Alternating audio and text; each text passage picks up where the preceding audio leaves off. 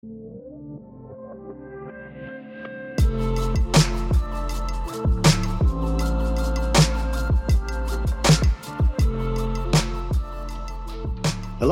and welcome to e-commerce in the age of COVID-19, bringing you discussions with e-commerce thought leaders about the challenges and solutions they've encountered during this crisis. I'm your host, Sam Kellett. Our episode today features a conversation with ROI Hunter's CEO, Karel Tlustak, and I will be back at the end of the episode to wrap up. For now, let's go right on to the discussion. So I am here with Karel Tlustak, who is CEO of ROI Hunter. First off, Karel, did I get the pronunciation of your last name right? Yeah, sorry for my last name. It's always Hey, thanks for having me. Perfect. Thanks for joining us. So if I could just, now I know who you are, but if you could introduce yourself for our listeners, just give a little bit of your background in e-commerce and what you're doing now. Yeah. So I'm CEO of ROI Hunter, which is a company that helps e-commerce businesses grow their business profitably.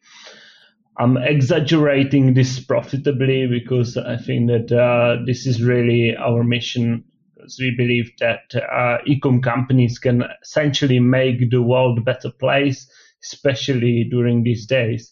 But it's challenging to really provide services for demanding customers in profitable manner. And that's why we've established the company to help clients, not just with technology, but also with great talents that we have. And we are working with hundreds of large e-commerce companies globally, and also thousands of very small e-com businesses. Great. Thank you for that intro. One thing that I've been very curious about is, as someone working with a number of e-commerce companies like this, have you noticed any overall trends during this COVID-19 pandemic? Yeah, we are actually researching retail. I'm also attending Harvard University.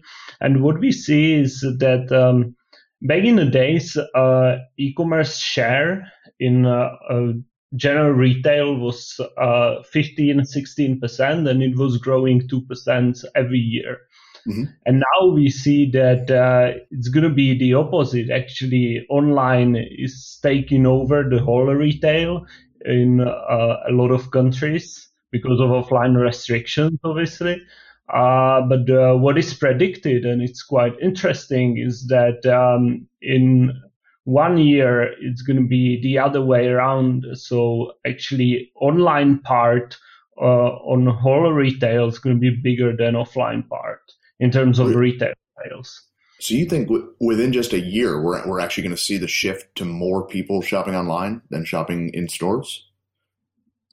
Yeah, it might not be in all countries, but in the vast majority of developed countries, it's going to be the case.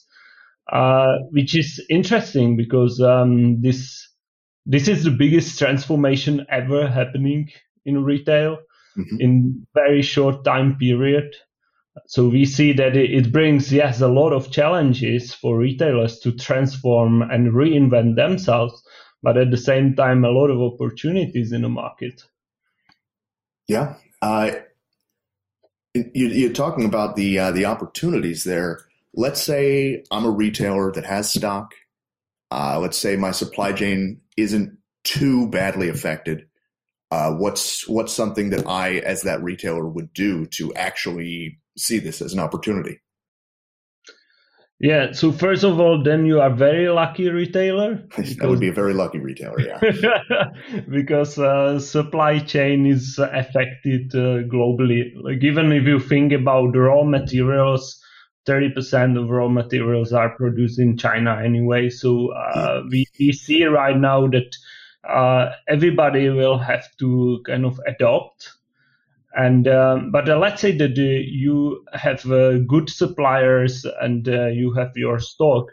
So I think that now it's a great opportunity for you to actually collect cash, because now the demand can be quite high. And you can use that as opportunity to get rid of your dev stock, because what might not be interesting for your core audience, and you would say that these products are obsolete, can be actually interesting for some older people or new audiences that you are not normally reaching. So Okay. I think that the strategy here is to really maximize profitability of your operation, because you're going to need the cash. And probably you can use that as opportunity for your growth, for reaching out to new people, acquiring new customers. Because that is what is happening right now, is that people that would prefer buying offline are right now forced to buy online. And you can essentially even advertise, you can pump money to marketing to actually create new shopping habits for these people. So the people that are online now because they're stuck in the house, because they're shopping for something they normally would go to the store to, you're saying people can use this as an opportunity to start building those online habits. Exactly. This is why Amazon is massively investing right now. So you know that they've hired 100,000 people because they see that as clear opportunity for them to get significant chunk from the pie. And when I was mentioning that online will be even bigger than offline in terms of retail sales, that's essentially the pie that is right now available. So either it's going to be consumed by Amazon or you or some other competitor. Sure. Yeah, I was seeing those projections for Amazon that rather than them thinking that they'll gain 38.7% of the American market share for e-com, it's now predicted to be 60%. So I guess one thing I'm wondering is what's something that these retailers, if they're in a position to do something other than survive, what's something they can do to set themselves apart from Amazon or to help compete in that area? Mm-hmm. Yeah, this is a very good question, because what we see is that actually users want to have choices, right? Essentially, you can still differentiate the offering that you have. You can offer local services, consultancy. You can offer local products, or you might have even products that are simply not available on Amazon, right?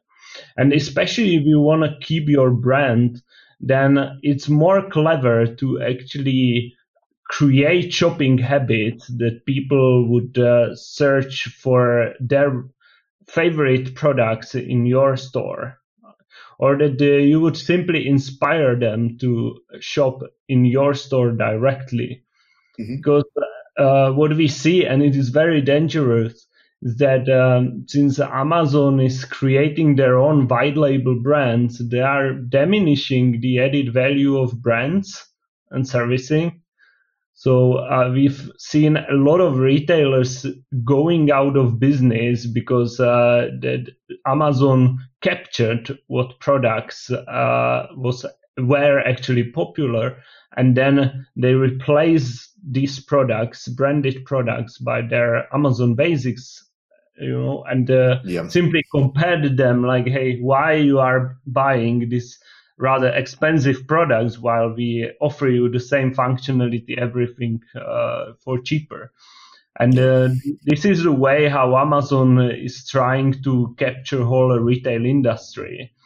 And we believe that actually diversification and options for users is very important. And that's why we are helping e-com companies to actually fight against Amazon. That sounds great. Giving them that advantage in the field. One of the things I was really curious about is what do you think is going to happen after a year? Like, I know we said that e-commerce is likely to potentially even overtake traditional retail now, but let's say the crisis ends in a year and a half, 2 years. Do you think people are going to stick with that, or are they just going to return to the retail that they knew? I think that part of users will always return to their habits, but as we see on history, habits stick, right? Because once you find out that it's actually convenient to buy something online and you don't have to go, drive half hours somewhere and then wait in a queue, that's something what you won't simply change, right? And people tend to actually ease their lives. So you would see the growth of e-commerce happening even without coronavirus. So it's inevitable. Sure. But right now it's basically accelerator of the whole thing.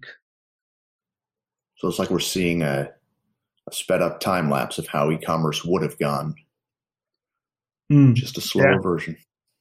Yeah, I think that now it's challenging for retailers because it's very new and, not all of them are ready for such a shift. They might have supply chain that is affected. Some of them are basically turning over the whole marketing. But what we see is that actually it's now a great opportunity for them to really sort out their infrastructure, interconnect data, have very smart buying decisions based on marketing data, ideally. And they can get ready to jump on a growth curve once they kind of sort out these challenges. Okay. So then, let's end with one last statement from you. Let's say I'm in the worst situation. Let's say my supply chain is destroyed. I have very little in stock. In that position as an e-commerce company, what should be my first step? I think that you need to really assess when your supply chain is going to be ready again, maybe search for other suppliers. And what is super important is really get your infrastructure ready and connect data nodes. What we see is a huge challenge for retailers that they usually don't really share the data from marketing to their buying department. So they only see their buying department sees, all right, these are sales. But essentially, you can't use what was sold last year and just repeat the same purchase, because now the world is completely different. So it's very clever to actually see how difficult it is to sell different products based on marketing data, and then actually buy products that are easy to be sold and that are profitable. And once you get there, once you have some products that you can actually sell, then I would be very cautious about really product level profitability, because what we've been seeing is that a lot of e-com companies were kind of blasting products to Facebook, Google, and calculating ROI on very aggregated level.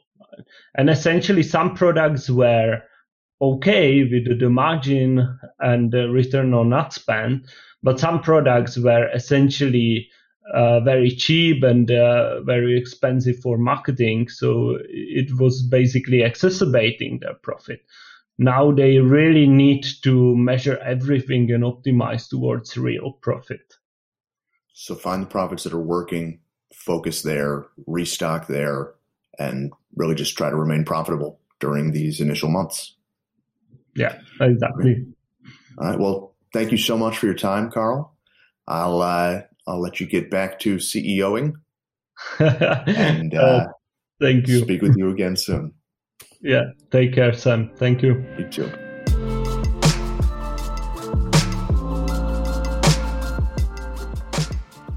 And that's all for this week. Thank you so much for joining us If you have any questions, please feel free to send them to me directly at samuel.kellett@roihunter.com.